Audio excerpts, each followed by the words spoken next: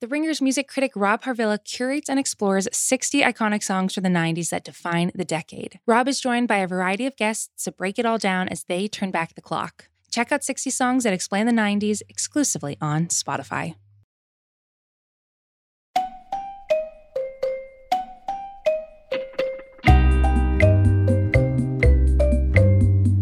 Hello, media consumers. Brian Curtis and David Shoemaker of The Ringer here, along with producer Erica Cervantes. David, sometimes when I see that highly lauded think piece come across Twitter in the afternoon, I'm like, nope, don't want any part of that.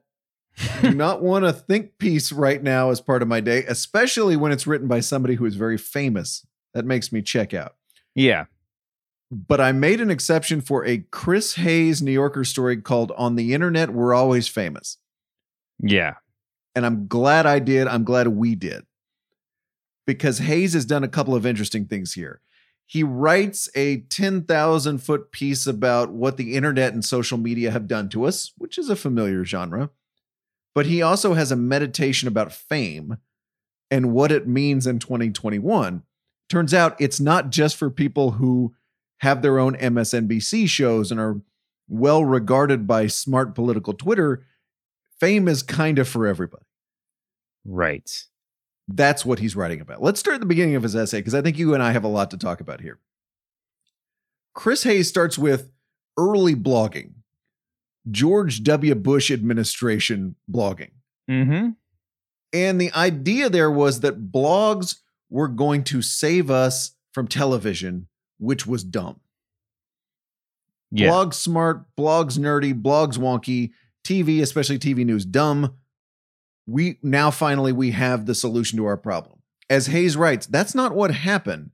To oversimplify, here's where we ended up. The internet really did bring new voices into a national discourse that for too long had been controlled by far too narrow a group. But it did not return our democratic culture and modes of thinking to pre-TV logo-centrism. The brief renaissance of long blog arguments was short-lived, and honestly, it was a bit insufferable while it was happening. The writing got shorter and the images and video more plentiful until the internet birthed a new form of discourse that was a combination of word and image, meme culture. I think that critique is right as far as it goes.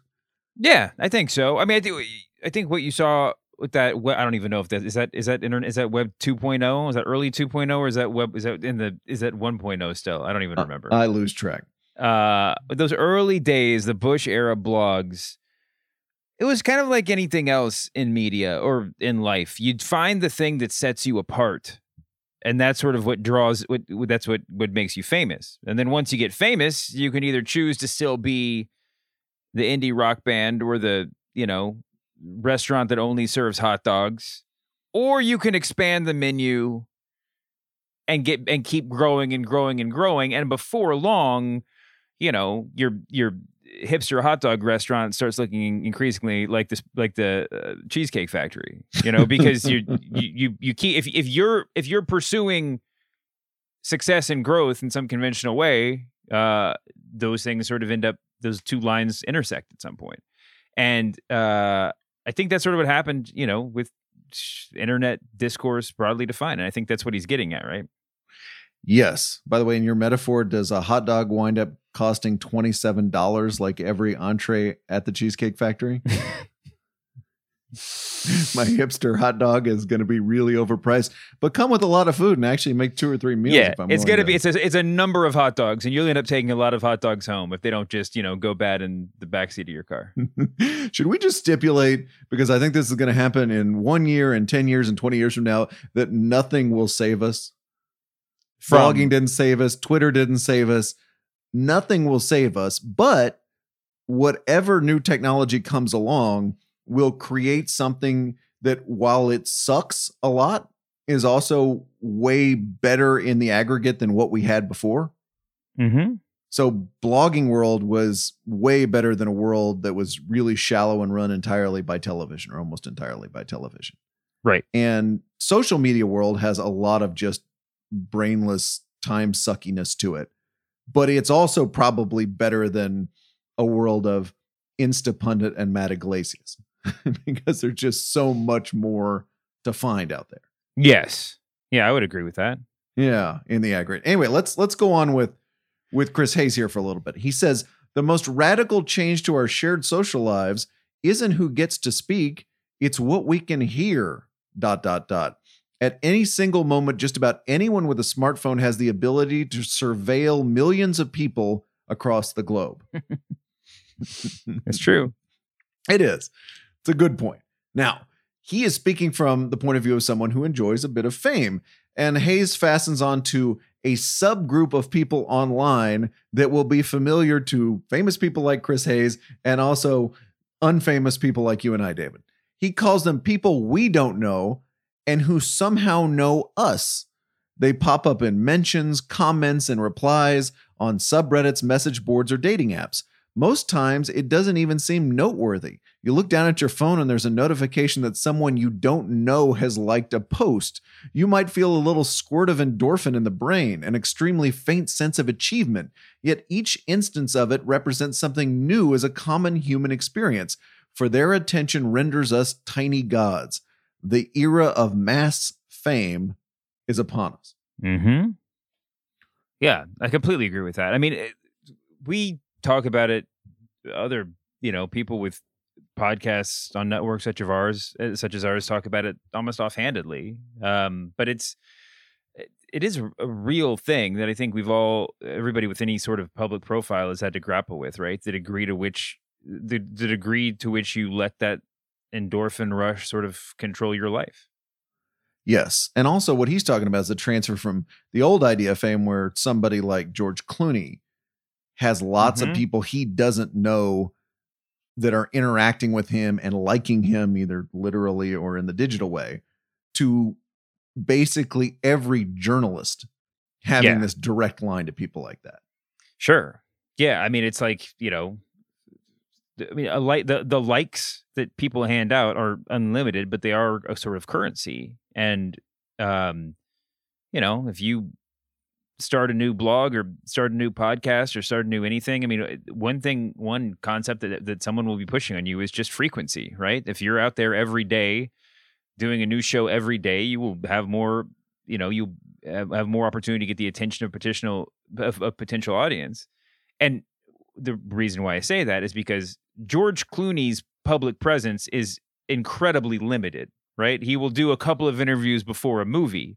So no matter how many people push like in whatever theoretical way on that, they still have a trillion likes to give out between one interview and the next, right? And everybody who's out there with open arms could potentially be grabbing those likes, and they're the same currency as the ones that Clooney gets. It's interesting you say more, because I see this with almost every podcast in particular, including our podcast, is that when you tell people, and I've been this carnival barker on our Twitter account before, hey, we've got an emergency podcast coming. We got something special for you guys coming. That is kind of the way you interact with people you don't know but like you online. I got more for you. Yeah. Got a bonus episode for you. Got an emergency podcast for you. And it goes to what you're talking about. The actual famous person is elusive and kind of around. So the way you sort of, find your own little fame in this world is to be around all the time. And by the way, you know what the funniest manifestation of that with journalists to me, we may have talked about this before, is joke culture online. Whether it's an NFL Sunday or basically any day of the year, that journalists are online and generating a joke about the day's events about every 20 minutes or so, or every 30 minutes. And that's just the way you interact. Like, they're doing analysis about what their expertise is, but they're also just making a joke. And they're just like, every 15 minutes, you just look at their account. It's like, boom, boom, boom, joke about the news. It's like Jay Leno out there doing a monologue. Yeah. You've kind of pieced out on that from the wrestling perspective. You might have been slightly in on that, 5 years ago or something. Yeah, for a long stretch, for sure. But I really admire that you're not. And it's because it's just so strange, but it's almost like, how do we game the kind of fame, currency? Like, what do people, I don't have anything to do right now. I don't have an article to write. I don't have a television show to tape. Or maybe you do. Maybe you do have an article to write. But right now I could go straight to it. Anyway, as Hayes writes, in the same way that electricity went from a luxury enjoyed by the American elite to something just about everyone had, so too has fame, or at least being known by strangers, gone from a novelty to a core human experience. This is the way he sets up fame seeking, David. The star seeks recognition from the fan, but the fan is a stranger who cannot be known by the star.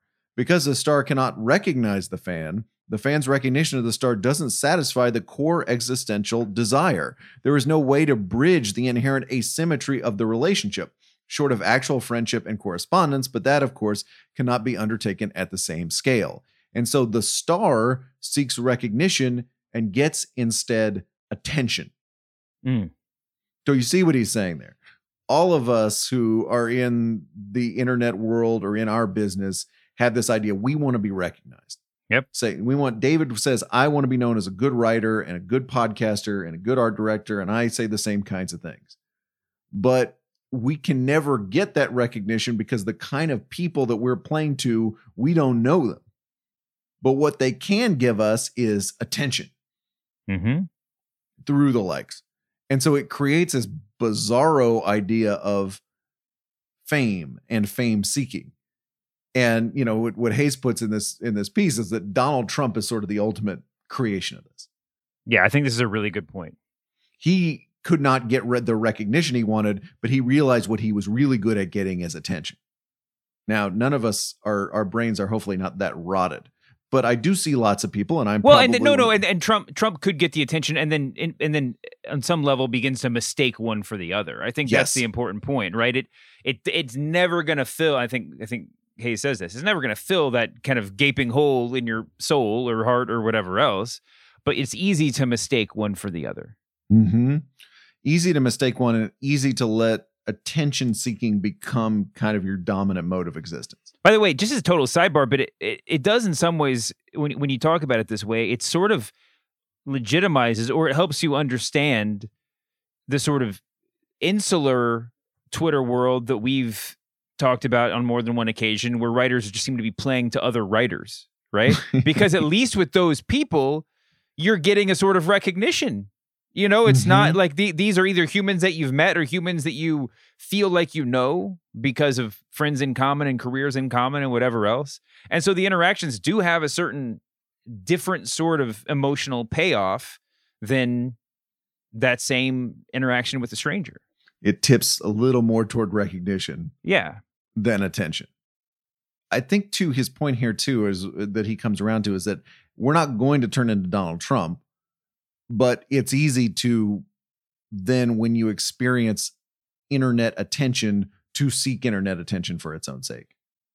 You're like, wait a second, I got lots of attention on Tuesday. I didn't get as much today because I was busy, or, you know, I had a lunch appointment or whatever it was. How can I get the same attention I got today that I got yesterday? And that becomes a lot of journalist driving force. By the way, it's really a little bit weird with journalism, I think, in particular. Journalists have always been attention seekers, but they allegedly often have a more noble goal than, hey, everybody, hey, right over here, right over here. But on the internet, that's what they are. That's what we are. Happy to use that pronoun here because I think everybody, don't you think, winds up in that boat at some point. Of attention seekers. Yeah. I mean, it's hard to not.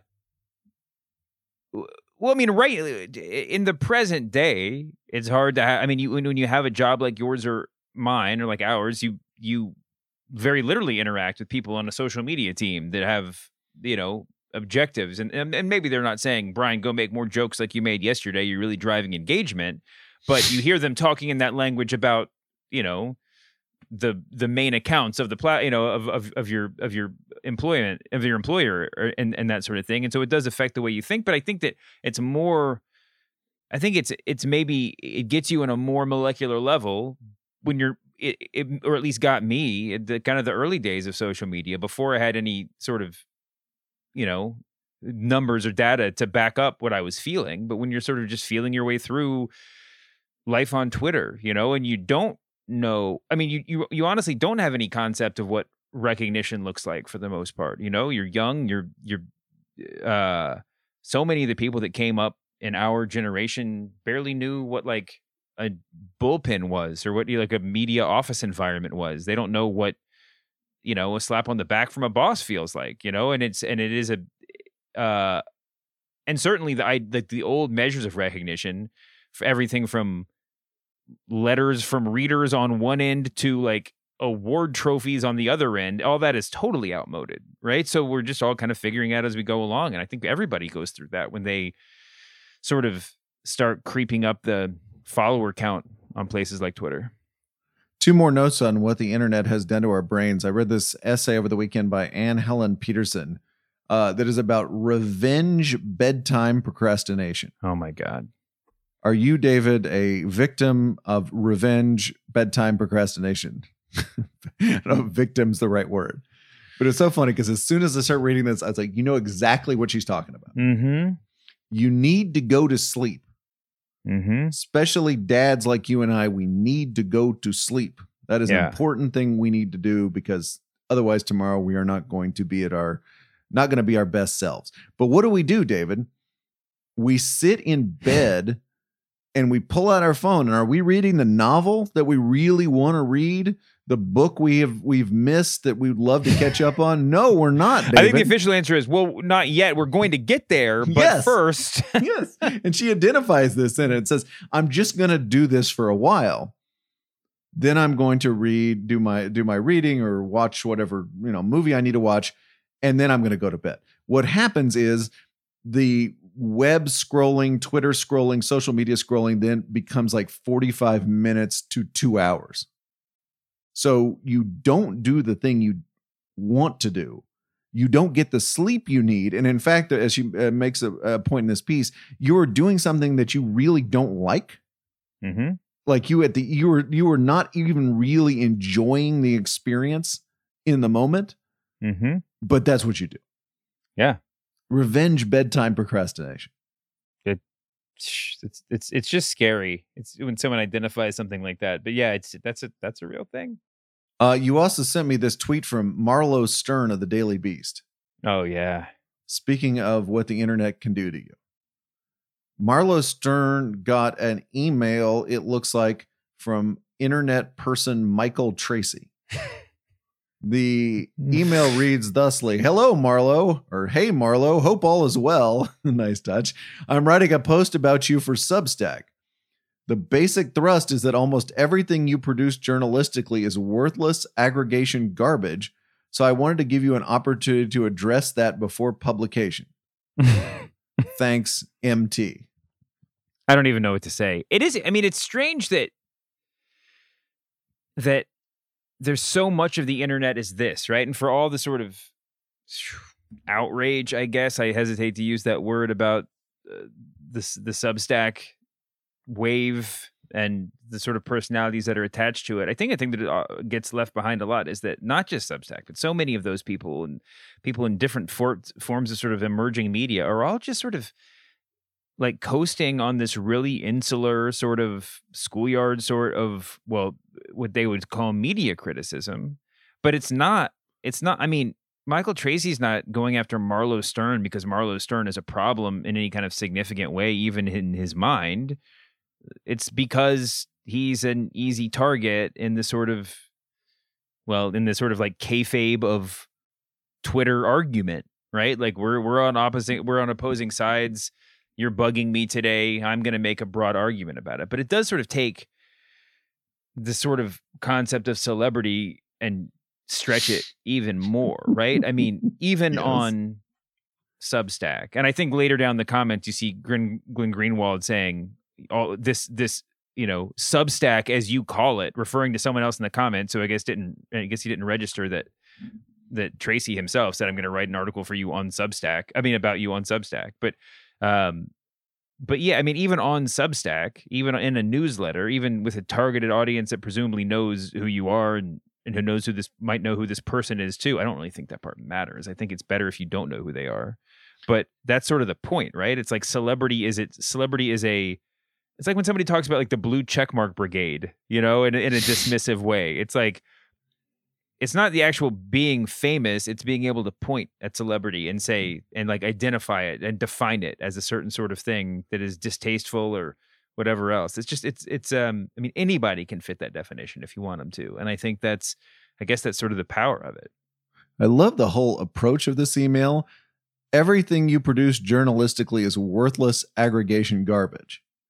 I'm just giving you a chance to comment on that before I write that.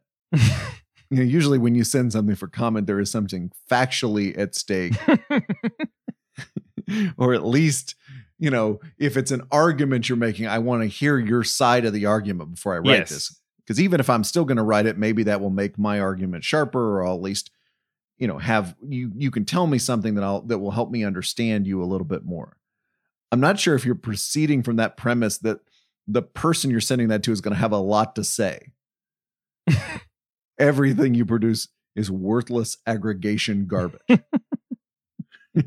Speaking of fame, David, coming up, I want to talk to you about what happens when a presidential spokesperson becomes a cult object.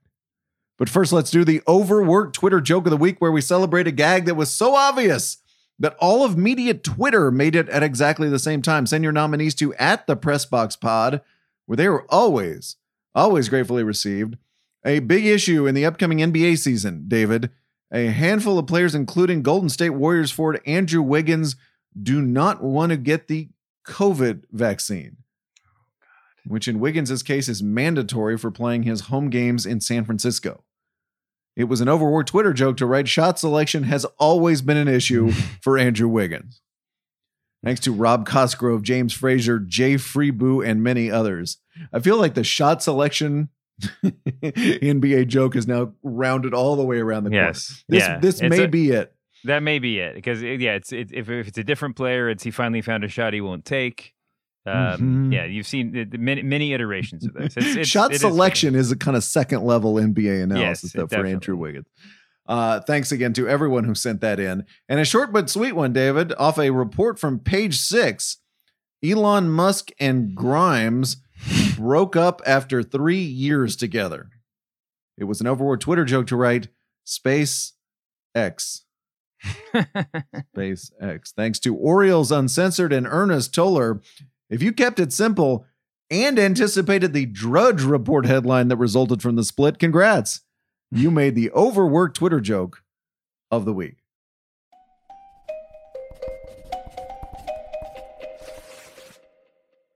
All right, the notebook dump, David. We must talk about the cult of Jen Psaki.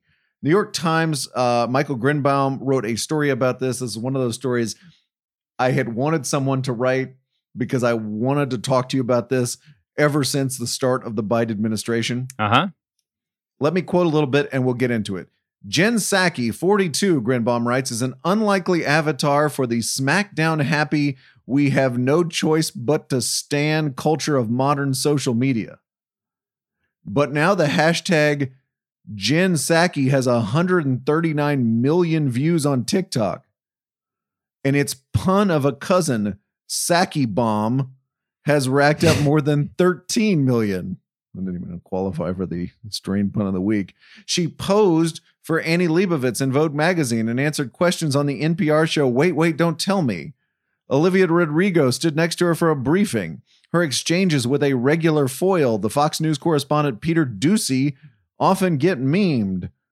Grinbaum continues, as one TikTok user in a clip with 65,000 likes says, yes, Queen, Jen Psaki let the clown Doocy have it.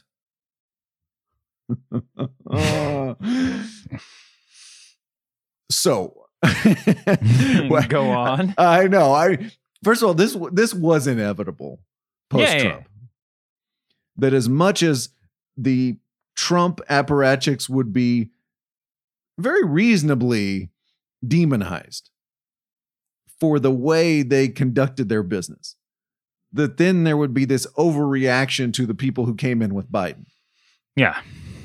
That they would be these fearless truth tellers who are going at Peter Doocy, as opposed to just a person who is giving the White House's view of everything. Yeah. And that they would turn into these there would be this obsession with Jen Psaki, who's doing that. Again, nothing wrong with Jen Psaki. She's doing her job, whatever, as she interprets it and as the Biden White House wants her to do it. But turning her into social media sensation is really something else. It really is. Yeah, I mean, you're right. On the one hand, it's inevitable. It's a little bit, I think, as you alluded to, hard to disentangle Jen Psaki superstar from Jen Psaki person who is most capable of playing a role designed by the Biden comms team, right? Mm-hmm. Which is not to say she's acting, but on some level, I guess anyone in that role is performing, right? And but it does feel a little bit weird that, I mean, listen, it's a great, she was brilliant casting or placement or whatever by the Biden White House to give her that role. You could kind of hear it coming even before she made her first press conferences in the days leading, I feel like in just like the week or two leading up to it, when people who knew her from the Obama White House or from previous posts started preemptively singing her praises, right? Like, oh, you guys better watch. I think that our old friends from Pod Save America were like very high on Jen Psaki before anybody heard her speak as a Biden representative, right? I mean, it was like, it was a big, like, you could feel the pre-approval wave coming. And then I guess, and she's very good at her job, right? And the decision, whoever made it, to be smart and combative in this role is a deliberate one, and I think a very canny one. But yeah, you could. It's not particularly helpful to cast her in this, Mimi Jen Psaki destroys whoever's sitting there asking her questions clip role. I will say, though, the flip side of the praise is that she was being demonized by the sort of social media right from moment one, right? Yes. I mean, and demonized. I don't want to make it too broad. I don't think anybody was accusing her of anything sacrilegious or satanic or anything like that. But they either knew from the outset that she was going to raise, have this profile and decided to start going after her from the beginning, or maybe there's a little self-fulfilling prophecy in it. You pick your enemy by going after your enemy, and that sort of elevated her to a level that maybe she wouldn't have had if people had just not paid so much attention. I think she does have a lot of value to the opposition as a totem, and as the kind of forward-facing foe or villain or whatever. Sure. And what's happening here, I feel, is she's getting thrust into a couple of different things. One is this Fox universe, which was going to latch on to whoever was giving the briefings for the Biden administration and anybody who works for Joe Biden. That was just going to happen. The second thing was exactly what you say, that just so-and-so silences a critic sort of discourse of Twitter. Like anybody who says anything to somebody who is perceived as an opponent, that is now cast in those terms, no matter what it is. She claps back at somebody, right? We all know, we can see those tweets coming a mile away. That was going to happen again, pretty much no matter who was in that job. The third thing is something we've observed in sports, where the briefing, which is not terribly interesting in and of itself, is televised or put online, and it becomes this event. Yeah. That has all this attention, clips, post-game show, people reacting on Twitter in the moment. And then I think finally it's just the low bar that the Trump administration set. Well, there you go. I mean, part of the decision that the Biden White House made was to kind of fight with facts, right? And there are going to be people that disagree to what degree what she says is politicized and everything else. But to be like sort of information and content heavy, and not just sort of to be dismissive and, however you would want to describe the Trump White House, non-existent, in some cases, as the Trump White House was, right? I mean, this is, Jen Psaki is, the decision was made to more or less like flood the zone with her. There's not a lot of questions that there is not recent footage of her answering, and that's a deliberate and I think an overall wise decision by the Biden White House. And I think part of that calculus has to be that she's going to become this sort of media character or caricature, and they're willing to live with that. Mm-hmm. Yeah, and look, there's something that should be recognized about the value of her going out and briefing the media, because it didn't happen before, and in the last administration, and it should happen. And the fact that you're doing that is kind of everybody being like, "Oh wow, this is happening, and I totally understand that. And that is commendable. I did not know until this piece that she had been an object of obsession of the Russians. This is from Michael Grinbaum's piece. In the early 2010s, while serving as Secretary of State John Kerry's press secretary, Ms. Psaki's name and likeness became the subject of a widespread anti-American campaign on Russian state TV. A leading pro-Kremlin propagandist, Dmitry Kiselyov, used his television program to coin the verb Psakiing, meaning an American who is confused and unable to understand basic information about world affairs. In June, after he met President Biden for a summit in Geneva, Vladimir Putin described Ms. Psaki as young, educated, and a beautiful woman who gets things confused all the time. Wow. Yeah, I did not know that she had become a Russian state television. I think that's like a badge of honor, though, right? Maybe. Also, this week we should note that she had the moment where reporters were asking her about the treatment of Haitian migrants at the border, with the Border Patrol agents riding horses and using the reins to whip at them. And she comes back with that answer saying, "Oh, well, President Biden has directed that we will not be using horses anymore," as if that were the only issue at stake here. Yeah. Not the way that migrants are being treated overall, not the differences between President Biden's immigration policy and Donald Trump's immigration policy, but we are not using horses, which is, again, is a good reminder that when people are briefing the media, they may have had commendable careers in their own, they may be interesting people, but we should just think of them. We should be very, very careful about lionizing those people. Yes, that's exactly what I was going to say. If that's not where you went, we have to be very careful about that. I mean, that's part of our job as journalists. I mean, talkers, whatever else, but also as just like discerning members of the public. You can't. I mean, I'm not sure how many people are like wholly confused by this. I think on some days I would say, when you're putting up pro Jen Psaki memes, you're not really subscribing to any sort of Jen Psaki religion, but I would say that, and I would be wrong. I mean, there are many, many people out there who are much closer to the religious end of the spectrum than I might initially assume. So yeah, we do need to be very discerning about this, and we should, be skeptical of people who are not discerning. Couple of bits of audio for you, Dave, before we go. Today, NBA teams are holding media days before they start training camp. I want you to listen to this series of questions that were lobbed to the Brooklyn Nets' Kevin Durant, and see if you recognize a familiar voice.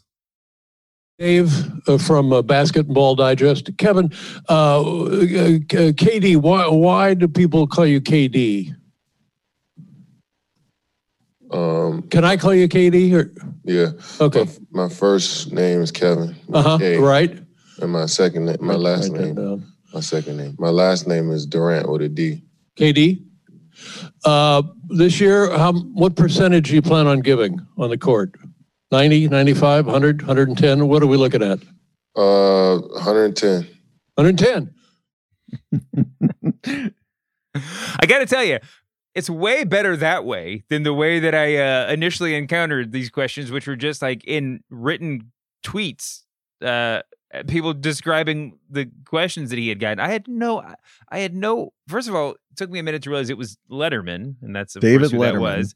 Yes. And even once I realized it was David Letterman, I still hadn't heard the audio, and I was just like, are these, I just imagined him on his show interviewing Kevin Durant across a table and just trying to, just like falling on his face with jokes. But do we know what the premise here was? Is he just doing like Stuttering John shtick for the new season of his Netflix show, or what's the?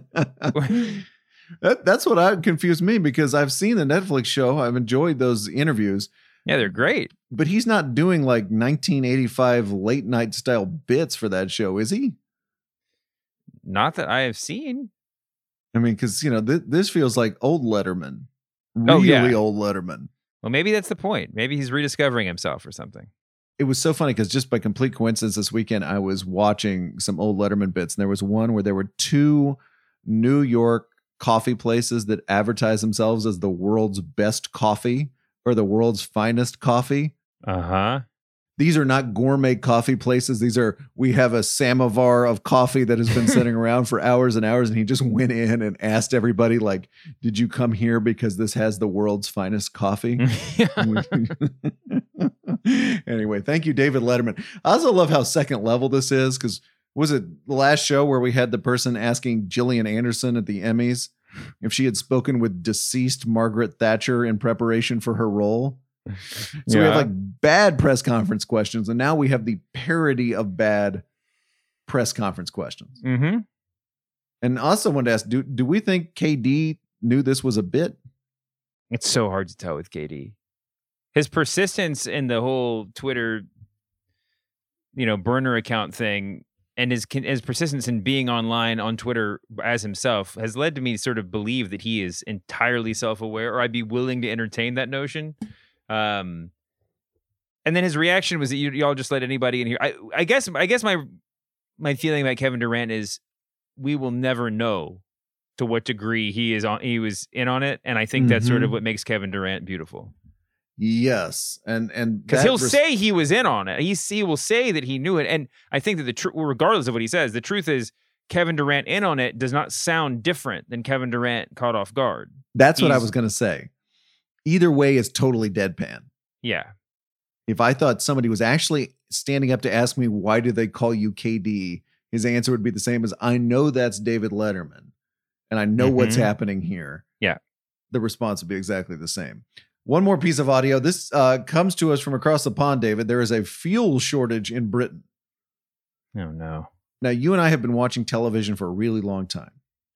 And if there is ever a fuel shortage, you and I both know that the first thing that happens is the TV station sends someone to stand in front of the fuel pumps and do a television stand-up. Yeah. It's absolutely mandatory. It's the same as at Christmas time, someone must go and stand outside the airport and say that it's really busy inside. Mm-hmm. You get fired if you don't send someone to stand in front of the pumps. So BBC Breakfast goes to a reporter describing the petrol shortage over there in Great Britain. The Chiron comes up on the screen, and the reporter's name is Phil McCann. Phil McCann. No. Not a joke. That is his real name. Here is Phil McCann on his newfound fame. We can go live to our reporter, Phil McCann. And somebody on Twitter suggesting, Phil, that your name isn't the best name for a reporter there this morning because you can't fill you can. Nominative determinism, isn't that what it's called, John? I said on Twitter, it's like being back in year 9. Yeah, but there we go. I would never fill a can in the back of my car of petrol, as apparently some people have been doing. That's not the kind of thing I would do. That's fantastic. So congratulations to Phil McCann for sneaking the term nominative determinism onto television. This is the idea, and this is a great thing to scroll when you're supposed to be sleeping, but it's where your name sort of determines your career. Yes. Yeah. We'd be saying this if David Shoemaker had become a Nike executive. We'd be saying, well, of course. Or just like a Williamsburg, like hipster shoemaker. That would have been the real move. Just like, I make shoes the old fashioned way. Give me your money. Yeah. And on your website it says, yes, my name really is David Shoemaker. Yeah. With a little asterisk next to your name. Yeah, no, that's totally true. I just will note this. Phil McCann is not an executive for British Petroleum. Phil McCann, by virtue of being a television reporter, gets sucked into the thing where you have to stand outside the fuel pumps during a gas shortage. It is ridiculous that Phil McCann is at the gas station to begin with. That doesn't that is stupid. Well, it just seems like something out of like a sketch comedy. Like this is like just like a Monty Python gag or something. Maybe I'm leaning on Monty Python because the setup of the whole thing. But yeah, it just seems like like a series of it's more of a juvenile thing. But you could just imagine a series of man on the street reporters who just all had the punny names. Which, by the way, I would be all for. We should just have a purely pun news network that just finds people with certain names or gives people fake names that just make the stories more enjoyable. It sounds like the British sketch comedy show that you've heard about but never seen. That's kind of what I was thinking, yeah. Yeah, does Little Britain have a sketch like this? I don't know. No, never watched it. Speaking of puns, it's time for David Shoemaker guesses the strained pun headline. Yeah. Monday's headline about the upcoming Cook County assessors race between Kerry Steele and Fritz Kagi was a Steele-Kagi match. So good. A couple of listeners disappointed, David, that you did not figure that one out sooner. I was staring. I pulled it up. I was staring at the letters too much. I wasn't going about it the right way. It's my fault. Today's headline comes from a bunch of people, including our friend Adam Zalanka. It's from Sports Illustrated. I can only hope that Pressbox alum Chris Almeida was involved in writing it. The story is this. You know Frank Gore, great NFL running back, still playing. His son, Frank Gore Jr., is already playing college football. He is a running back at Southern Miss, averaging 5 yards a carry. So Frank has passed his talent on to another generation. What was Sports Illustrated's strained pun headline? Generation. Just want to think, how do you pass on your talent? It's like what father. What is the vehicle by which you DNA, pass on? genes. Interesting word there. Gene therapy, gene. It says Frank Gore. Frank. In fact, multiple Franks. Franks and jeans. Franks and jeans. Oh, that's great. Franks and jeans. That's fantastic stuff. Chris Almeida, if you wrote it, just give us a wink. We'll be standing by. He is David Shoemaker. I'm Brian Curtis. Production magic by Erica Cervantes. We have another great books pod coming up, David. It's going to be with Eric Schlosser. And it's going to be on the occasion of the 20th anniversary of his awesome book, Fast Food Nation, The Dark Side of the All-American Meal. We're going to talk about muckraking and writing, and as we did with John Krakauer this year, how a magazine story that Schlosser was assigned rather than one he came up with on his own wound up turning into a book and helping to define his career. Speaking of which, I looked up the 1998 issue of Rolling Stone that the magazine article that became Fast Food Nation ran in, actually the first part of a magazine series. Mm-hmm. Rolling Stone had a cover line for Schlosser's story that said, "The true cost of America's diet."